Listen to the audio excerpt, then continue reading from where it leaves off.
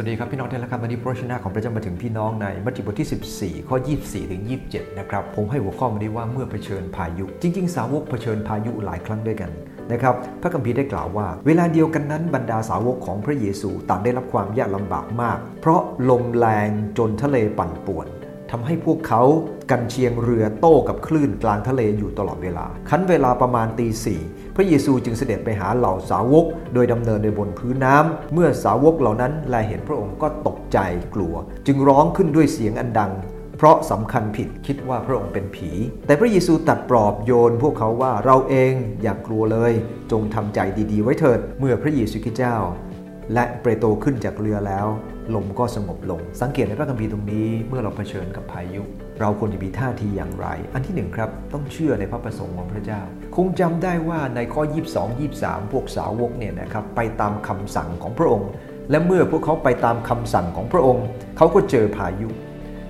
ดังนั้นเองเวลาเราเจอปัญหาเกิดขึ้นอย่ามัวคิดว่าพระเจ้าตีสอนอะไร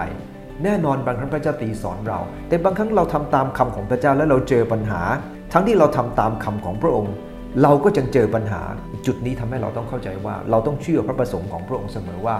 พระเจ้าทรงมีพระประสงค์ที่แสนดีกับเรานะครับพระองค์อนุญาตให้ทุกสิ่งเกิดขึ้นนั้นย่อมมีผลดีอันที่1ครับเมื่อเผชิญพายุจงเชื่อในพระประสงค์ว่าสิ่งที่เกิดขึ้นมาจากพระเจ้า2ยอมรับความจำกัดของตนเองนะครับตอนนี้พวกเขาพยายามทำด้วยตัวเองเพราะเขาเป็นชาวประมงดังนั้นเองเขากันเชียงเรือตามที่เขาเองเคยฝึกฝนมาแต่ว่าความจำกัดของเขามีเยอะมากวันนี้เหมือนกันครับ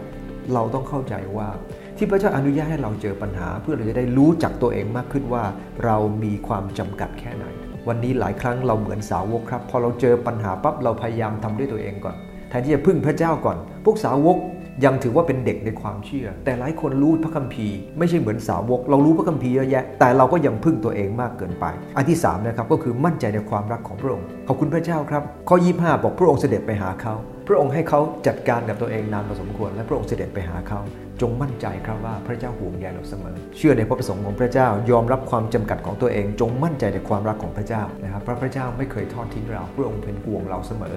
นะครับดังนั้นเองถ้าเราเข้าใจอย่างนั้นปั๊บในข้อที่4นะฮะก็คือจงสงบใจอย่าเพิ่งตักกะของตัวเองสาวกเนี่ยนะครับไม่ได้สงบใจเลยนะฮะเมื่อพระเยซูเสด็จมาหาเขาก็เป็นผีเขาใช้ตักกะของตัวเองใช่ไหมฮะตักกะของเราเองเนี่ยนะครับทำให้หลายครั้งเราพลาดจากน้ำพระทัยของพระเจ้าพระองค์ต้องการประสงค์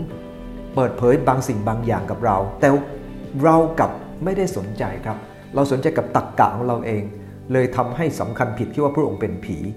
อันที่4คือสงบใจอย่าเพิ่งตักกะตัวเองประการที่5ครับจงเรียนแบบพระเยซูคริสต์พระองค์ใช้ฤทธานุภาพแล้วสังเกตนะครับฤทธานุภาพของพระองค์เนี่ยนะครับพระองค์ทรงใช้เพื่อเขาจะพัฒนายิ่งขึ้นพระองค์ใช้ฤทธานุภาพของพระองค์เพื่อจะพัฒนาความเชื่อของเขาพระองค์ทรงใช้ฤทธานุภาพของพระองค์ควบคู่กับคำปลอบใจข้อ27บอกว่าพระองค์ทรงตัดปลอบโยนพวกเขาอย่าใช้เพียงอำนาจครับแต่คำพูดก็จะเป็นกำลังใจให้กับคนนะฮะอย่าเหมือนกับหลายๆครั้งนะครับเราต่อว่าคนขาดความเชื่อแน่นอนสาวกก็ขาดความเชื่อแต่พระองค์ก็ปลอบโยนพวกเขาให้รู้ว่าเขาเองนั้นจะต้องพึ่งพระองค์มากขึ้นนะครับพระองค์ทรงใช้ฤทธิ์อำนาจของพระองค์ในการช่วยเหลือเขาเราต้องเรียนแบบพระเยซูคริสต์วันนี้ผมพูดเมื่อเราเจอพายุนะครับอันที่1ครับจงเชื่อพระประสงค์ของพระเจ้า2จงยอมรับความจำกัดของตัวเอง3จงมั่นใจในความรักของพระองค์4จงสงบใจอย่าเพิ่งตักกะของตัวเองประการที่5จงเรียนแบบวิธีการของพระเยซูคริสต์ขอบใจพระครับ